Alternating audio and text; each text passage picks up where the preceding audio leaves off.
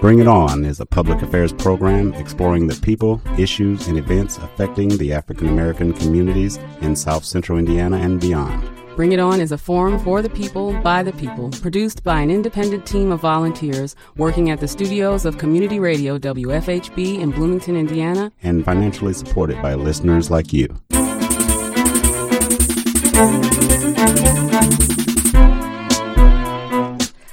Good evening. I'm Amrita Myers, and welcome to Bring It On, a multiple award-winning show in our 14th year as Indiana's only weekly community radio show committed to exploring the people, issues, and events impacting African Americans. With that, let's get right into tonight's extended Bring It On conversation. Well, first of all, Amrita, thank you so much for being here. Do you know how much I've missed this? And particularly with you sharing mics. It's been a long time. It has. But, folks, good evening. I'm Jim Sims, and tonight, with President Trump's threats of shutting down the government due to his defiant stance over the construction of a border wall, we are dedicating our broadcast to the plight and common misunderstandings of undocumented Latino immigrants. We have invited Professor Felipe Hinojosa, an associate professor of history at Texas A&M University, to join us for this lengthy discussion. Born and raised in Brownsville, Texas, he received his PhD in history from the University of Houston. His teaching and research interests include Latino, Latina, Mexican American studies, American religion, social movements, gender, and comparative race and ethnicity. He serves as director of undergraduate studies in the history department at Texas A&M, and he is the co-founder and coordinator of the Latino Studies Working Group. Professor Hinojosa has published articles on the Latino religion, the Chicano movement, and the war on poverty, which appears in prestigious review. Professor Hinojosa's book, Latino Mennonites, Civil Rights, Faith, and Evangelical Culture, was published in, actually it was in the study. I got lost there. Please forgive me. The book was awarded the 2015 Americo Paredes Book Award for the best book in Mexican American and Latino Studies, given every year by the Center for Mexican American Studies at South Texas College. Professor Hinojosa, welcome to Bring It On. Thank you. It's great to be here. Thank you for having me. Thank you. And thank you for sitting through as I butchered that one part of the script. I apologize. Yeah, Felipe, apparently we dropped the year that your book was published. Yes. 2014. I'll never forget. It's hard for us to forget those years. It's like the year our children are born. So that's right. No, thank you so much for joining us tonight. So, this is going to be a dialogue. We've got you here for almost an entire hour, and I know the time is going to fly by. There is so much to discuss, but we're just grateful that you're giving us an hour of your very precious time as we. It seems like every day there's something else that's in the news about immigration, about the border wall. Every day it seems like another group is being targeted. It's not just Latinx peoples. It's not just last week. We know that now it seems like our Vietnamese brothers and sisters are being targeted, people from Thailand, people from, different parts of the world. And I know that this is something that's very near and dear to your heart. You've done a lot of social justice work on your campus surrounding this issue. We could address this from a lot of different angles, actually. But maybe you could backtrack us a little bit and talk a little bit about where you grew up in Brownsville and how how you grew up, and how this is something that's very intimately connected to you and to your family and to your childhood. So maybe we could start there if you don't mind. Absolutely. Well, first of all, I'll just say that to be and to grow up Mexican American in the United States, it means that you are always intimately involved with these issues. These are stories that are not just ones you see in the news, but they reflect part of your own family history, part of my own family history. So I grew up in Brownsville, Texas, and if you imagine the state of Texas, I grew up on the southernmost tip, right on the southernmost tip of Texas. I grew up maybe about a 10-minute walk from the port of entry from the U.S.-Mexico border. Brownsville had has still a downtown area nearby where family members would walk from my house to downtown for shopping and different things like that. And when I graduated high school and started my college years, I started my first 2 years at community college there in Texas Southmost College, which was about a 10-minute walk from my house and literally located right on the border. As a matter of fact, when conversations were going around about building a fence, they were calling it a fence back then, a border fence. The engineers that were sort of diagramming where this fence would be lined up basically had it cutting right across the community college. And so if you were going to go to your sociology class, you'd have to essentially jump the fence or go on the other side if that would have taken place. And so those Hang on, it would have cut right through your campus? It would have cut right through the campus. It would have cut right through the campus. Yeah, these were folks that had no idea of anything in terms of border communities, what we're all about. Wow. Wow. And so that's sort of the community that I grew up in, predominantly Mexican-American. I would say close to 95% of us were either Mexican or Mexican-American. And born and raised there. Obviously, it's been in the news a lot because of the those detention centers down there, and so it's made these national headlines. But the way that I remember it, obviously, it will always be home. It remains a place where I go and find fulfillment and so forth. But it's my home in my area. I grew up a preacher's kid. So you'll forgive me. Hopefully, I don't go sermonizing tonight. I'll pass the plate. But yeah, right. But my parents, my dad was Catholic, my mother was Methodist, and my parents were migrant farm workers who used to migrate up to the Midwest, places like Archibald, Ohio, and places around Michigan, picking tomatoes and working in different family farms. And that's where, in Ohio, actually, is where they met the Mennonites, this sort of sectarian religious group, and started working for a Mennonite family. And my grandmother liked the Mennonites because they respected the Sabbath and didn't work on Sundays. And my parents ended up sticking to that tradition. And so I grew up quite oddly and pretty strangely as a Mennonite, Mexican-American Mennonite in South Texas, in Brownsville, Texas, where my father started a church down there in 1969, 1970. Yeah, I remember you telling me that you were a preacher's kid and your father pastored a Mennonite church. Right.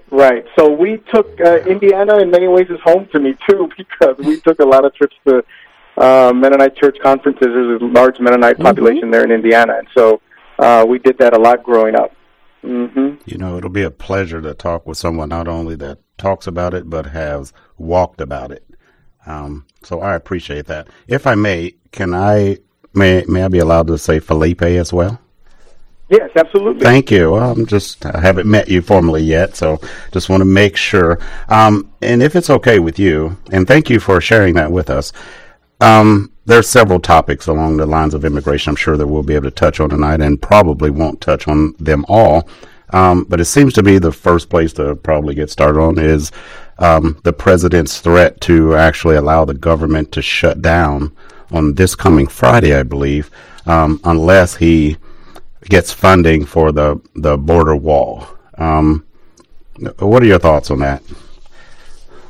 Well, I mean, there's a million thoughts, and I think first of all, the absolute ridiculousness, I think, of the president's plan in terms of a border wall. There's already a large militarized presence on the border.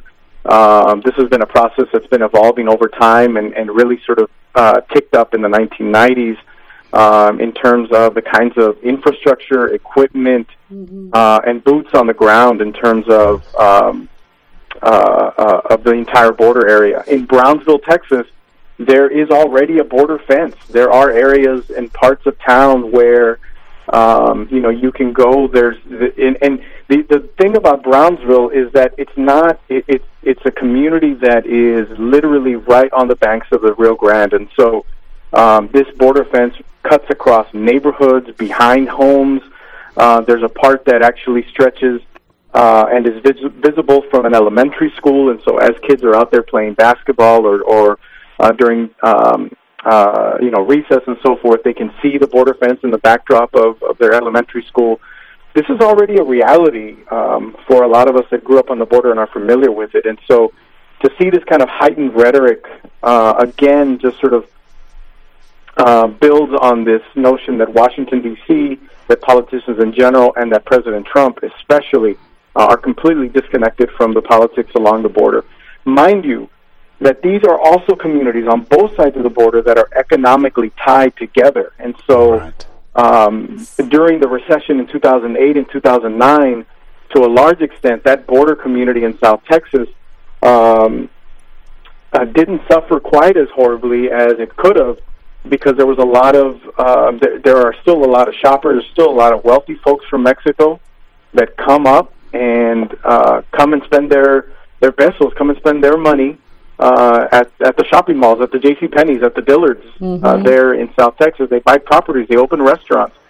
This is something that President Trump fundamentally does not understand, and I think it's, by the way, I should say it's not just President Trump. This is a longer sort of pattern where the nation's core, the capital, D.C., and even I would even suggest Mexico City, to a large extent, are too distant and too far away to fully comprehend border communities. And I think President Trump, risks the economic viability of border communities, and he risks putting more people's lives at risk in terms of more people dying because they're looking for places to cross that are much more dangerous. Well, and speaking about economic viability, what is he going to do to the rest of the country if he forces an economic shutdown of the government? Right. Right. I mean, if he presses that, we've faced shutdowns before, but to threaten a full shutdown of the government on the basis of not getting his way, of building this wall, right? That not only threatens the viability of the border communities, but of the entire nation. Of the entire nation. And mind you, this is a man that ran on a promise that he was going to get Mexico to pay for the wall. Yes, he did. Right. And speaking of, you were talking about the detention facilities, and so if Jim doesn't mind, I would like to piggyback and see if we can maybe speak a little bit about those detention facilities, because we know that one of those largest facilities is actually in your hometown, right? That Walmart, that empty Walmart that's been converted into one of the largest child detention facilities in the nation. Right. And that Walmart, by the way, is about a mile down from where I went to high school. What's so strange about this whole thing is that it's part of a neighborhood, part of a community that you're very familiar with, all of a sudden participating in this sort of really sort of hateful policy that has endangered the lives of thousands of children. I think we're talking about 15,000 children now is the latest number that are being held in detention, and with the recent death of this young girl from Guatemala that died at the hands of Border Patrol agents of dehydration. I think for me, as a person that grew up in Brownsville, it's sort of surreal to sort of watch it all happen, and those of us that are living in that community really almost feeling like there's really nothing that we can do. I think that's a really frustrating thing. I think so many of us feel that way, that we feel helpless, right? That we wonder what is it that we can do, that because it's enraging, it's infuriating, that especially when we hear not only about that children are dying, but we hear stories coming out of these facilities of children being sexually assaulted. And we hear officials saying that there's, either that they're outright denying that these things are happening, or if they're even admitting to it, saying that, oh, well, this is not our fault, there's nothing we can do about it. Like everyone's passing the buck and saying it's not their fault. Right. Well, If I can, I'll just backtrack just a bit. And you were talking about Brownsville and how the fence wove through neighborhoods. And elementary schools. And elementary and all of that. Right. Well, and I guess what I was thinking at that point is, what currently is the cultural or racial mix of Brownsville or that community today? So Brownsville is and remains today heavily Mexican or Mexican American. And I would say, this is sort of just off the top of my head, but just sort of knowing the community as well. I mean, we're talking about 88 to 90 or so % of the population, being Mexican or Mexican American. And that also includes people from Mexico that come over and live in Brownsville to have their kids go to school or, have them enrolled. Some of the wealthier communities in Mexico that might come and have their kids enrolled in some of the, private schools in town and so forth. I grew up in my high school. There were probably about 2,000 total students. Brownsville is probably now maybe 200,000 in population. And in my high school, there would have been 2,000 students. Overwhelmingly, everybody was Mexican American, and there might have been about, I kid you not, probably about 5 white kids in our school, and maybe about, I went to school with maybe about 2 or 3 African American guys that I remember at that school at that time. So it is heavily a Latino community in every single way, and a lot of the folks that moved down there or that have moved down there that are not Latino tend to move to that area to work in the maquiladora industry on the Mexican side of the border. So they're working with a lot of American companies that have moved to Mexico and have their plants established in one of the communities and so forth. So, but that whole South Texas region is heavily Latino area. Okay, and you shared with us with the politics in Washington and the U.S. leadership, is that Brownsville area or down in there was really too far away for them to have a feel or an understanding. Do you think that same feeling stretches along the entirety of its border, down San Diego even, along the whole length? This is a very long border we're talking about. Exactly right. And I wonder if my Lord, I just got this filet. I'm just interested in the mental state all along the border. And I know it's bad for everyone, but for myself and the benefit of our listeners, I was wondering what you felt about that. It is a very long border, actually, yeah. Think about it, Arizona. We were thinking about a border that stretches all the way through how many states, right? Yes. Arizona, New Mexico, California. Gotcha. I mean... Right, yes. And one that meanders in and out, and there's no sort of clear indication in some parts of that border of when you're in the United States and when you're in Mexico. Right. I think this is, when President Trump talks about the border region, or maybe even people that have never been to the border region think about it. I don't know what kind of vision they might have in their head, but it's not always as clear as perhaps we would like it to be. And I think there is a sense of borderland culture, a borderland identity that people share. I mean, I have friends, from San Diego, from the border area there in Tucson, El Paso, and in different parts. And while each of these experiences are different, I mean, even the kind of regional Mexican foods that people eat in some of these areas are very different depending on where exactly they're at. I think there is still this sort of common sense of living a bicultural, bilingual reality, and being and growing up in this and sort of understanding the way that Spanish is used, the way that different foods are available or made available, the cultural expressions that you see, the festivals, different things like that. I think there is a sense that, it's not sort of this hard line in the sand. This is an area where the United States bleeds into Mexico, and Mexico bleeds into the United States. This is something that, begins much earlier than what people sort of imagine. I mean, Américo Paredes, the man who's they named the award that I won the book from, was a folklorist. He was an anthropologist who taught at UT Austin for many years.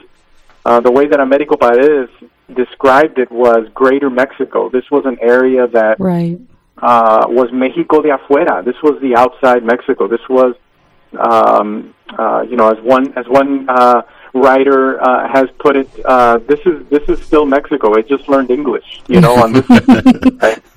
And so I think that's sort of the challenge that we have as borderlanders in the ways that we sort of understand ourselves and the ways in which we see our communities.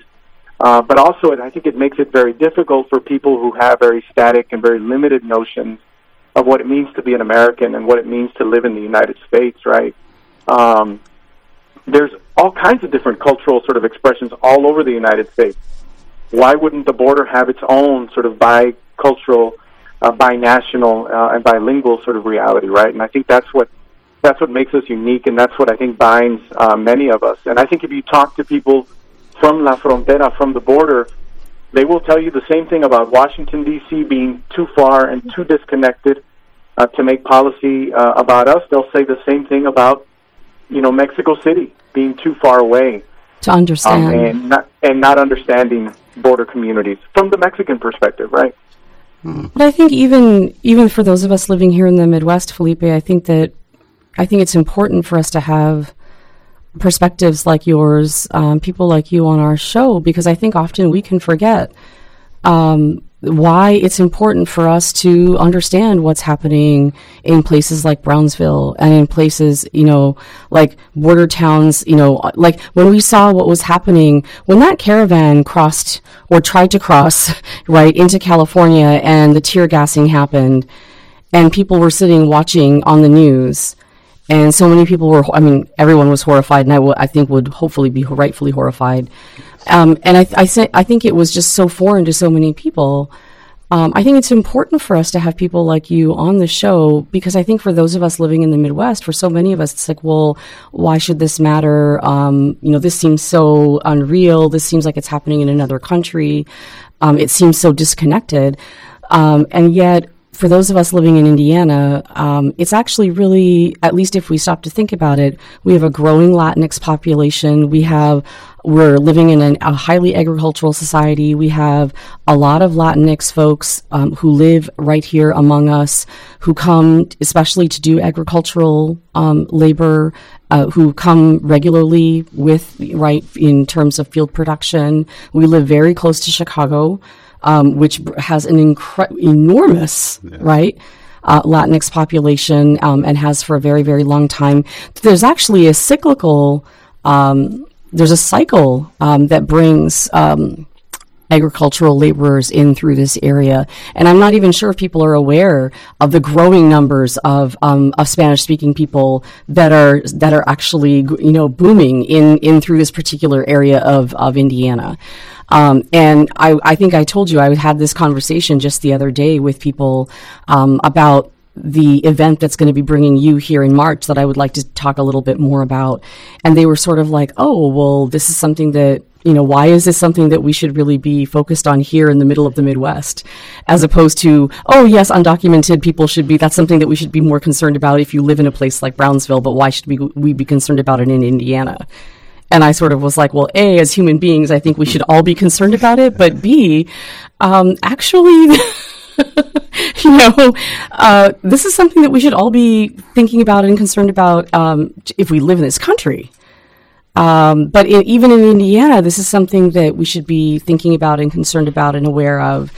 And it was just, and I think our viewers, our listeners, I always say viewers, and I'm like, hang on, this isn't a TV show. But I think our listeners hopefully are getting as much out of this as I am listening to you tonight, Felipe. So, well, I think, Américo Paredes had this idea of Greater Mexico extending not just into the region that we understand as U.S.-Mexico borderlands, but also the Midwest. Yes. Pacific, Northwest. The Northeast, right? I mean, if you go to Elkhart County in Northwest Indiana or to Goshen, Indiana, Felipe knows Indiana. Yeah, all right, that is for sure. Right. You're talking about in Goshen, Indiana, small little town near about 45 minutes outside of South Bend, whose population in the K through 12 school program there is 50% plus Latino students, Latinx students there now. That whole community is being transformed, and I think, the issues that or the questions that people have about, American identity or about citizenship. All you have to do is sort of look at, the type of entrepreneurship, the type of businesses that get started, the salons, the taquerias, all of these things that come with that, and at the same time, a quest from these communities to, to have their kids go to college and to have their kids succeed, to have their children do what every other parent wants their children to do. It's still that American dream, right? Exactly. Get an education, all of that, right? There's this sort of like this ideology or this crazy notion out there that somehow none of us are going to want to learn English and that we're not assimilating and this and that. Assimilation has very many different terms. It's not just going from immigrant to white, quote unquote, right? There's different tracks of how we see and how we view American identity, and I think that's important for everyone to understand, especially people in the Midwest, where I think Latino immigration is revitalizing many communities that were hit hard by the recession or by depopulation. Yes. And as of 2012, the Hispanic or Latino population in the United States was at about 17%. Right. And I highlight that to give our listeners a different perspective from the immigration standpoint. And correct me if I'm wrong, and I'm sure Amrita will if I'm here, right here next to me, yes. But in around different immigrations, around 1890s, 1900s, most of that was from North and Western Europe, which included Great Britain, Ireland, and Scandinavia. And of course, after 1910, then we became the southern and eastern parts of Europe. And they were the majority in the migrant numbers. And something in my research today, and I don't know why it would strike me as weird a little bit or different, but the largest ethnic group in the United States happens to be of German descent, or Germany. And that's if you divide the Hispanics into Mexican Americans / into Cuban Americans / into all the different slashes that we have. 36 million from Ireland, 25 million that identify as English or from England.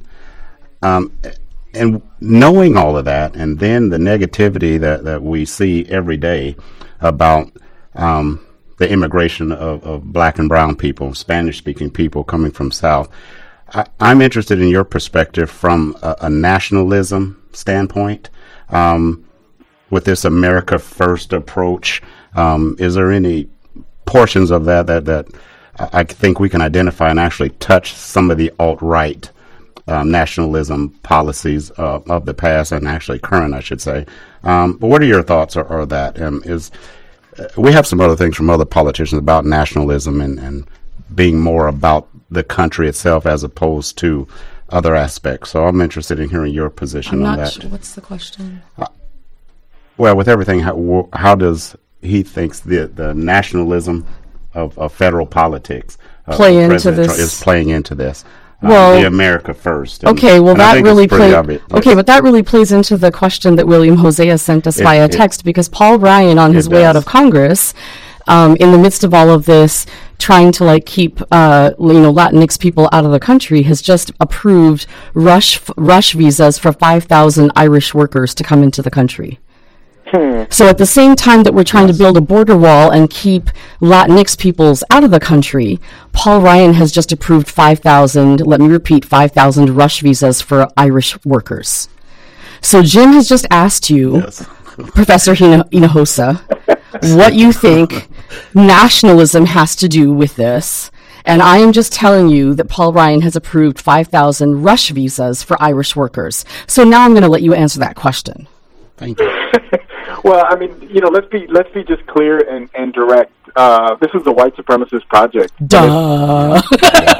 Oh, yeah. No, yeah. Jim was leading you on, and I just dumped that in your lap. Yeah. I was trying to get there. Yeah, I know. It was a 1-2 punch right there. Hey. This is a white supremacist project, and it always has been. You look at immigration laws throughout the latter part of the 19th century and into the 20th century. You were just sort of highlighting some of those right now. Strict immigration enforcement has been about maintaining homogeneity in the United States, about maintaining a white population in the United States, and specifically targeting Asian. America first means white first.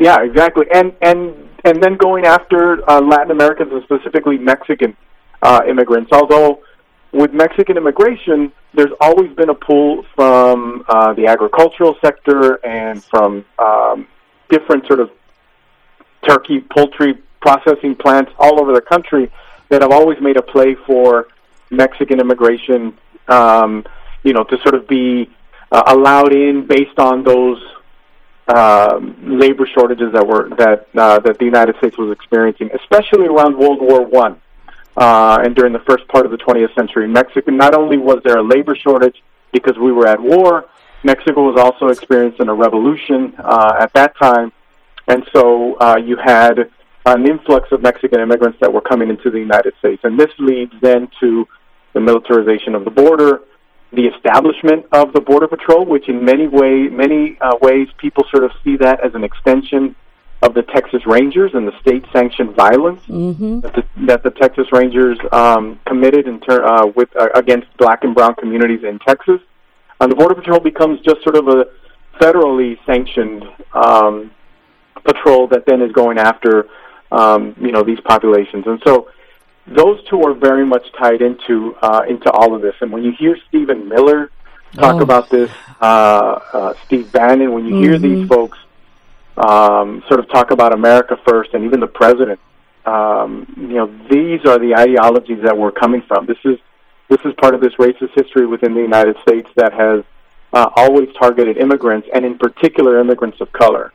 And make no mistake about it, when we think about nationality, when we think about those sorts of identities, in the United States, the term Mexican, even the term Mexican, which we sort of see as a national identifier, and that's what it is at its core, in the United States becomes a racialized identifier, becomes a way of identifying a people's race, even though Mexicans span the sort of racial tones in terms of skin colors and so forth. Mexican becomes a racial epithet. It becomes a derogatory term. Anglos in Texas start to go after what they call mezquins, right? And so this is part of that, I think, trajectory, and it's a continuation of that white supremacist project that was used to colonize Mexico in 1848, colonize the Caribbean in 1898, and then go on from there. Can we talk about the fact that I think it's important that we talk about the fact, you just hinted at it, right, that Mexicans span like the range of appearance and sort of like tones, right?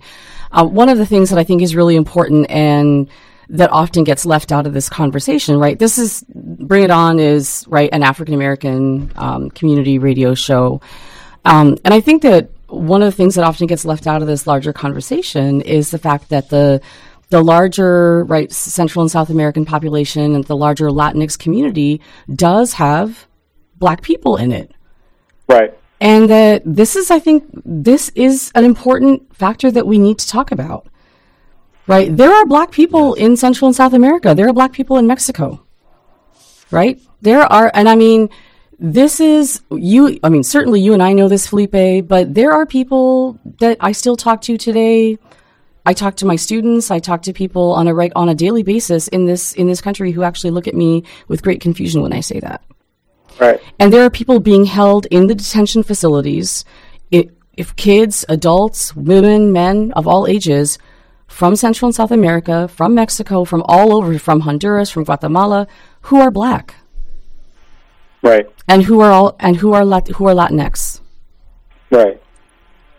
And that shocks people because they don't actually realize that there are Spanish-speaking Latinx people who are also of African descent.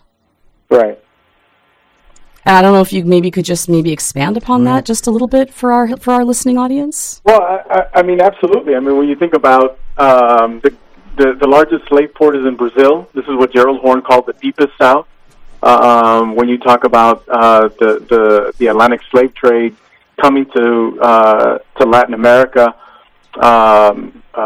Large numbers of black folks that live, I think, sort of this contradiction of invisibility and even hyper-visibility, and especially when we think about immigration or immigration policy or these sorts of politics that emerge, for the most part, people don't realize or at least try to conveniently forget that there are large numbers of black immigrants that are coming to the United States. There are large numbers of indigenous immigrants that don't speak Spanish, mind you, that are coming to California and North Carolina and different parts of the United States. So it's much more complicated. It's much more of a mosaic, I think, than people sort of even can begin to sort of wrap their heads around in terms of how vast all of this is. And the type of demonization, the type of criminalization then always hits darker-skinned immigrants the hardest, right? I mean, race matters, and race matters at the border as well. Let's not kid ourselves. Yes. No question about that. Okay, and actually, if I can take just a second for the benefit of our listeners, we're speaking this evening with Associate Professor of History at Texas A&M University, Mr. Felipe. Let me get this correct. It's Dr. Felipe Hinojosa. Dr. Felipe Hinojosa. Thank you. There you go. I do want to be correct. Dr. Felipe Hinojosa. I will get that. And thank you so very much for joining us this evening. This is enlightening for even us sitting here in the booth, and I know it is enlightening and for our listeners. One of the things I wanted to piggyback on what Dr. Hinojosa was talking about in terms of sort of the, it is right that racialization is really important, and the darker-skinned immigrants do have an even more difficult time at the border, is that just last week was reading a really, really disturbing article online. I mean, these days it seems like a lot of articles are disturbing, but that in the detention facilities, detainees are given color-coded shirts to wear, depending on their threat level, basically. So they're ascertained to be how threatening they are in terms of like they're how basically they're given shirts according to how threatening they're determined to be. Like, yeah, well, I didn't know this either. So, but red is determined to be like if they're the highest level of threat. Like, and the reporter who wrote the story said that when they were in the facility, they hadn't really seen any prisoners wearing or detainees wearing red shirts. Until they were taken to one particular part of the facility where all of the detainees were black, and that's when every single person they saw was wearing a red shirt.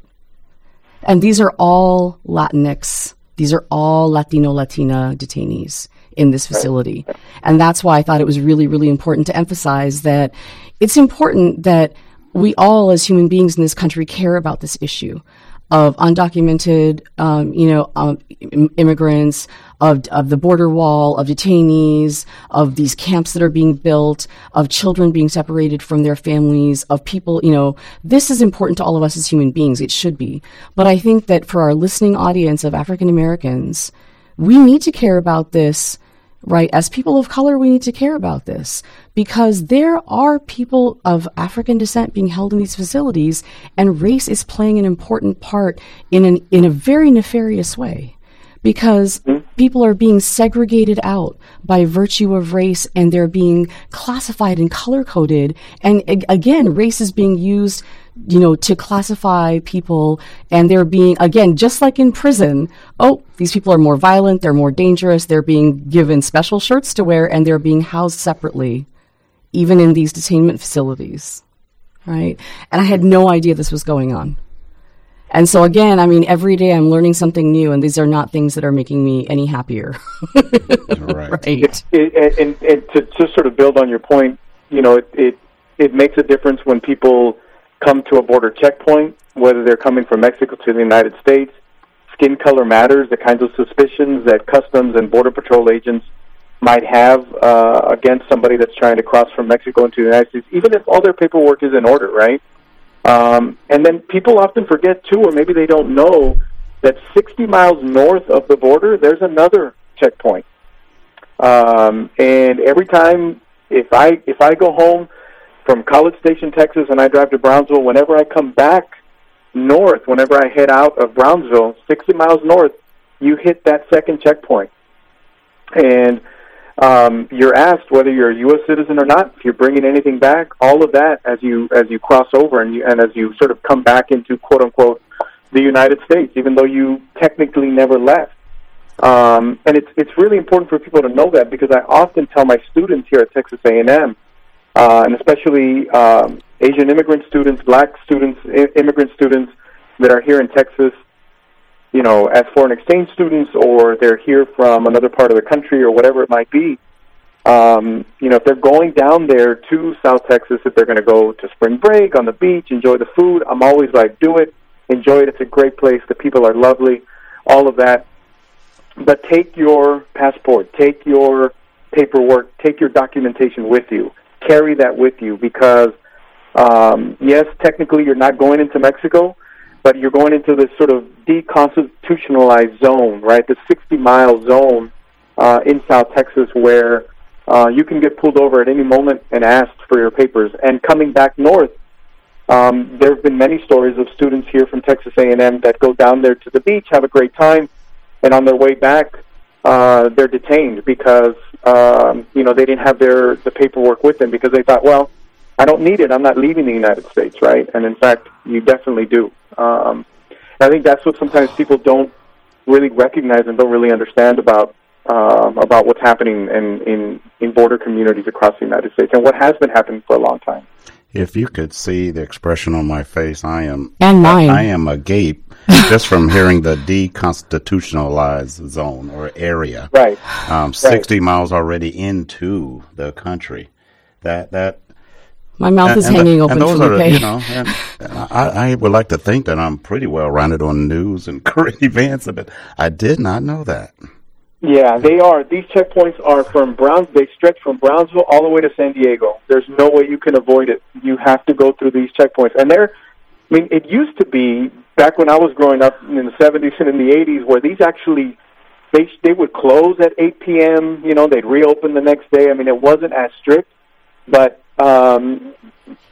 probably somewhere around the late 80s and definitely into the 1990s, they've gotten a lot more technologically advanced. You get your license plate. There's a photo that's taken of it. These are high-tech places that you know, people are being checked for their citizenship status, and it's under the guise of, you know, we're checking for drugs or drug paraphernalia that's crossing the border, but they ask you straight up every single time, U.S. citizen? Yes, no, all of that. So it's something that people often don't really consider and don't think about, and I can't tell you how many students that I've known that have been detained there because they didn't take their proper documents with them. And are they more likely to be pulled over if they look a certain way? Absolutely. Stop and frisk. It's an arbitrary process, right? And, if, you know, there's no sort of like, oh, we're gonna hold you for this or that. You know, if you look like you might be from Canada or you look white enough, I'm from Canada. I think. But you didn't get the second part. Yeah, I know. Right, you didn't get the benefit of the doubt, so that won't, you know, that doesn't matter. And exactly. So that I think is something that people you know, should realize and should know of what happens. If you're from the border like me, you know it, you understand it.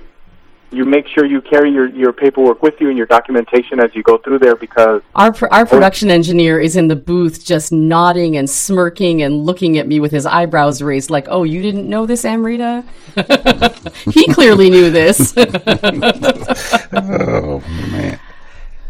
Actually, I think, and we're getting not toward the end just yet, but Amrita, you said there was something you wanted to talk about with his visit to Bloomington coming up. So yeah, I wanted to make sure we had time. I didn't want to cut you off if you had a question, Jim, but I would love to. You know, I'm kind of sitting here being the listener, spectator, if you will.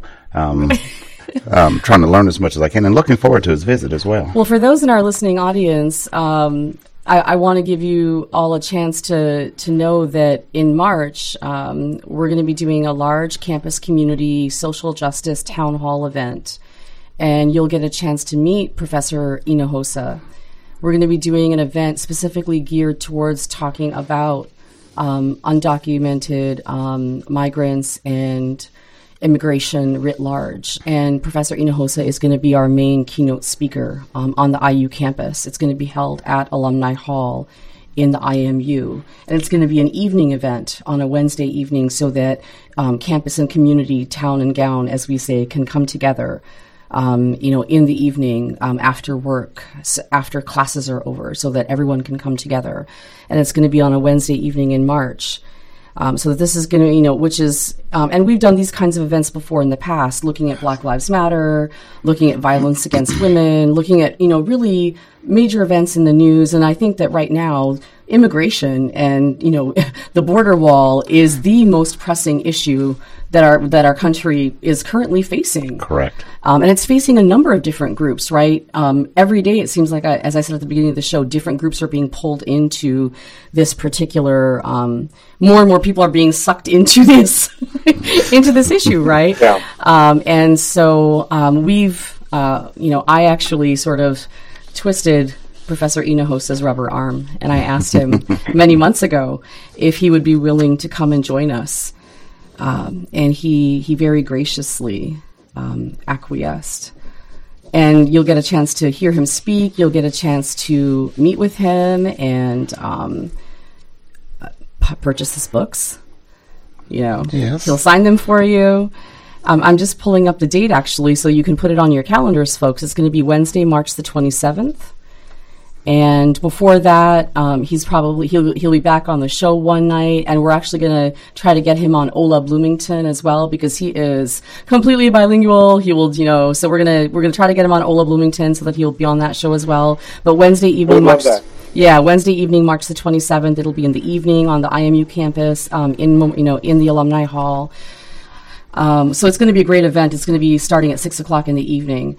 But it's going to be wonderful. But we don't want to. You're going to have to come to. It's a free event, so Hey, free is good. Yeah, free is good. And there's going to be a reception afterwards with food. There's going to be a big tabling event. There's going to be many, many campus and community groups that are going to table so that you can see all of the different justice-oriented community and campus groups throughout Bloomington that you can volunteer at, get information from, sign up to join. It's going to be a wonderful, wonderful, wonderful event. So I strongly encourage you to kind of keep your ears open for more information about that we can talk about. But that's the event that I was alluding to earlier. So, Felipe, I don't know if you want to talk a little bit more maybe about your book, and maybe talk a little bit about that, maybe talk a little bit more about some of the things you saw even maybe in Brownsville growing up with the folks that... I was really intrigued by some of the things that you saw growing up with the folks that came through that you met playing basketball on the courts of your church. I mean, anything. I mean, Jim might have more questions for you because we still have time. Well, it's been such a great show. It is, and I will remind the readers that the name of Professor Hinojosa's book is, Dr. Hinojosa, is Latino Mennonites, Civil Rights, Faith, and Evangelical Culture. And he has a second book that's going to be coming out. Is it coming out later in 2019, Felipe? Fingers crossed, 2019 if everything goes well, Yeah, so he's going to have a second book coming out. I don't think it's going to be out in time for March, unfortunately, but we will have that first book on sale at the March event so that you can buy it and have him sign it for you. Yeah, I mean, two things that I'll say that really sort of drove me, to think about writing about the intersections of faith and activism. And we didn't talk much about this, but I know that it'll come up again in the future and even during my visit there. But, two things. Number one, my life was deeply impacted and fundamentally changed by getting to know refugees from Central America, people that were seeking asylum in the United States in the 1980s. They were fleeing war. They were fleeing violence, injustice in their home countries and coming to the United States. And as we... some of us might know that story in terms of the birth and the origins of the sanctuary movement, where the Reagan administration was not allowing these folks to gain asylum, to gain residency here in the United States, and so they were being quickly deported. That's when faith groups and churches stepped in and began to offer sanctuary to a lot of these communities. And our church in Brownsville was one of those. And as Amrita was just sort of mentioning, I must have been in junior high in those years, but the church had a large gymnasium, and a lot of the guys from the neighborhood, we'd always play basketball and so forth. And I didn't know their stories. I didn't understand their complications in their life at that time. But I got to know them as people, as human beings, as people that were seeking to do something and to find hope in their lives. We played basketball together. They tried to teach me soccer, although I wasn't very good at it. But it really was a life-changing experience for me. And I think in later years, sort of finding out what they were going through at that moment, and to still see them smile, to still see them out there hustling, doing what they had to do, I think it's a source of inspiration. And so it led me to sort of think about, what role does faith play in social justice movements and so forth. And the other thing was that I cared not only in terms of the role that faith plays in these social justice movements, but also the kinds of coalitions that we can build as Black and brown communities. Yes. Race operates and affects our communities in very different, fundamentally different ways, but in many ways it's similar in some of the experiences that we have and the issues that we care about across neighborhoods and across communities and across experiences. And I wanted to write, there's a lot about tensions within Black and brown communities, and I wanted to also write about the times that it worked, the times that people came together, and the kinds of coalitions that they forged, and the ways in which they thought about race and identity and culture.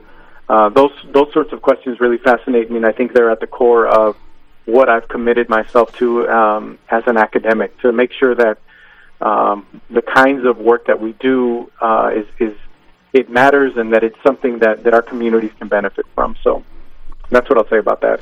Well, Dr. Hinojosa, can you see on into the future, and I'm sure you've got your crystal ball there, that at some point people of color, as blacks and browns and other marginalized groups, will actually get together and collaborate and do what's, as we say sometimes, what's best for the greater good in that group of folks? Yeah. Do you foresee that occurring? It seems to have great difficulty in a lot of the work that I do.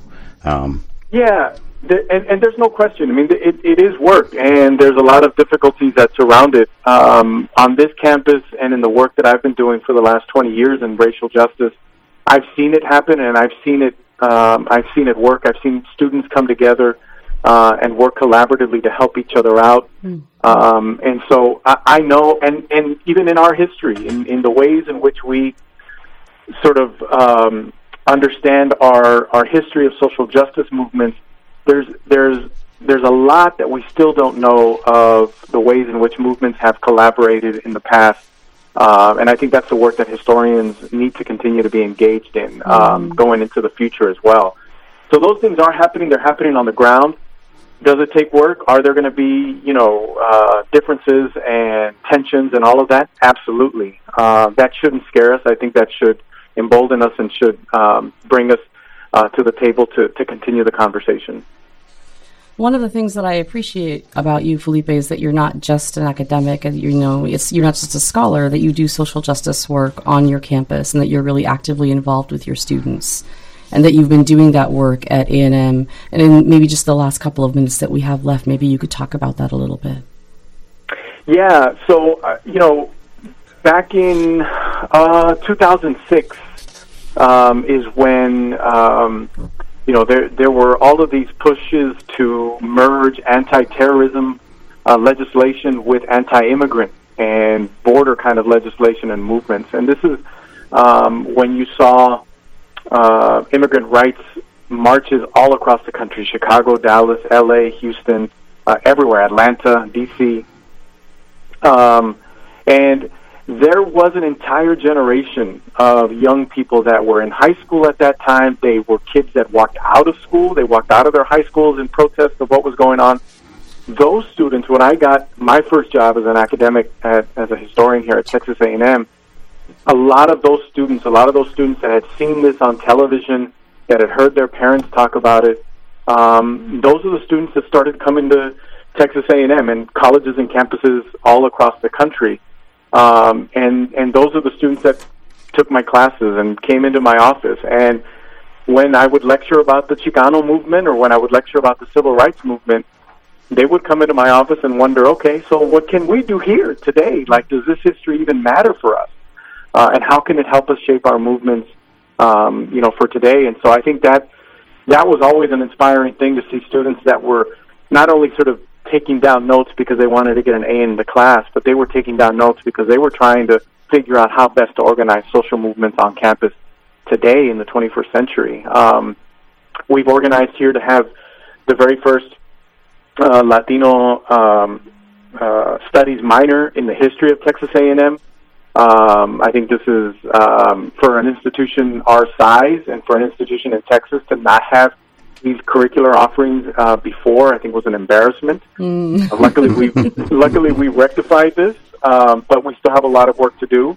The battles against rescinding in-state tuition for undocumented immigrants. There's always a threat that Texas legislators will take away that right. And so students are always here ready to organize and ready to come together, and I'm always willing to make sure that we can use history as a tool for a greater understanding of how we can do work today. Felipe, you will not believe this. We are out of time. That is unbelievable. Yes. That was so wonderful. Thank you so much.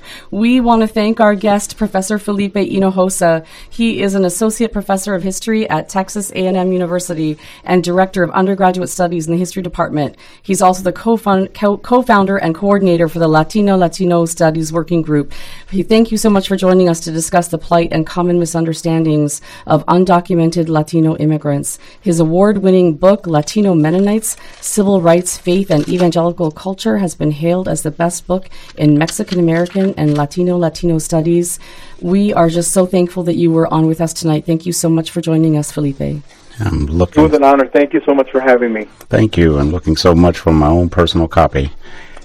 Bring It On has an open submission policy, so if you have an idea for this program, let's hear it. Send an email to our volunteer staff. The address is bringiton@wfhb.org. We want to make sure we share everything and anything affecting the African American community with our listening audience in Bloomington and beyond. The email address, once again, is bringiton@wfhb.org.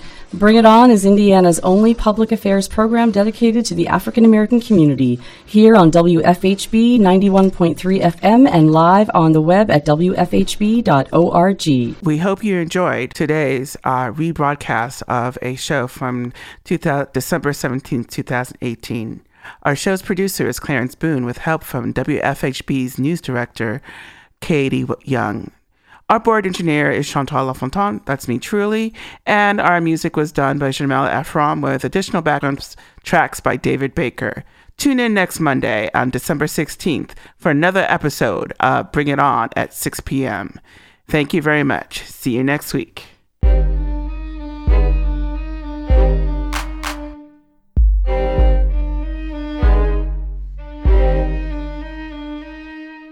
You've been listening to Bring It On, a volunteer-powered production of Community Radio WFHB in Bloomington, Indiana. Bring It On is your forum for open dialogue on the people, issues, and events affecting the African American community in South Central Indiana and beyond. Send your comments, suggestions, and story ideas directly to the Bring It On staff. The email address is bringit@wfhb.org. That's bringit@wfhb.org.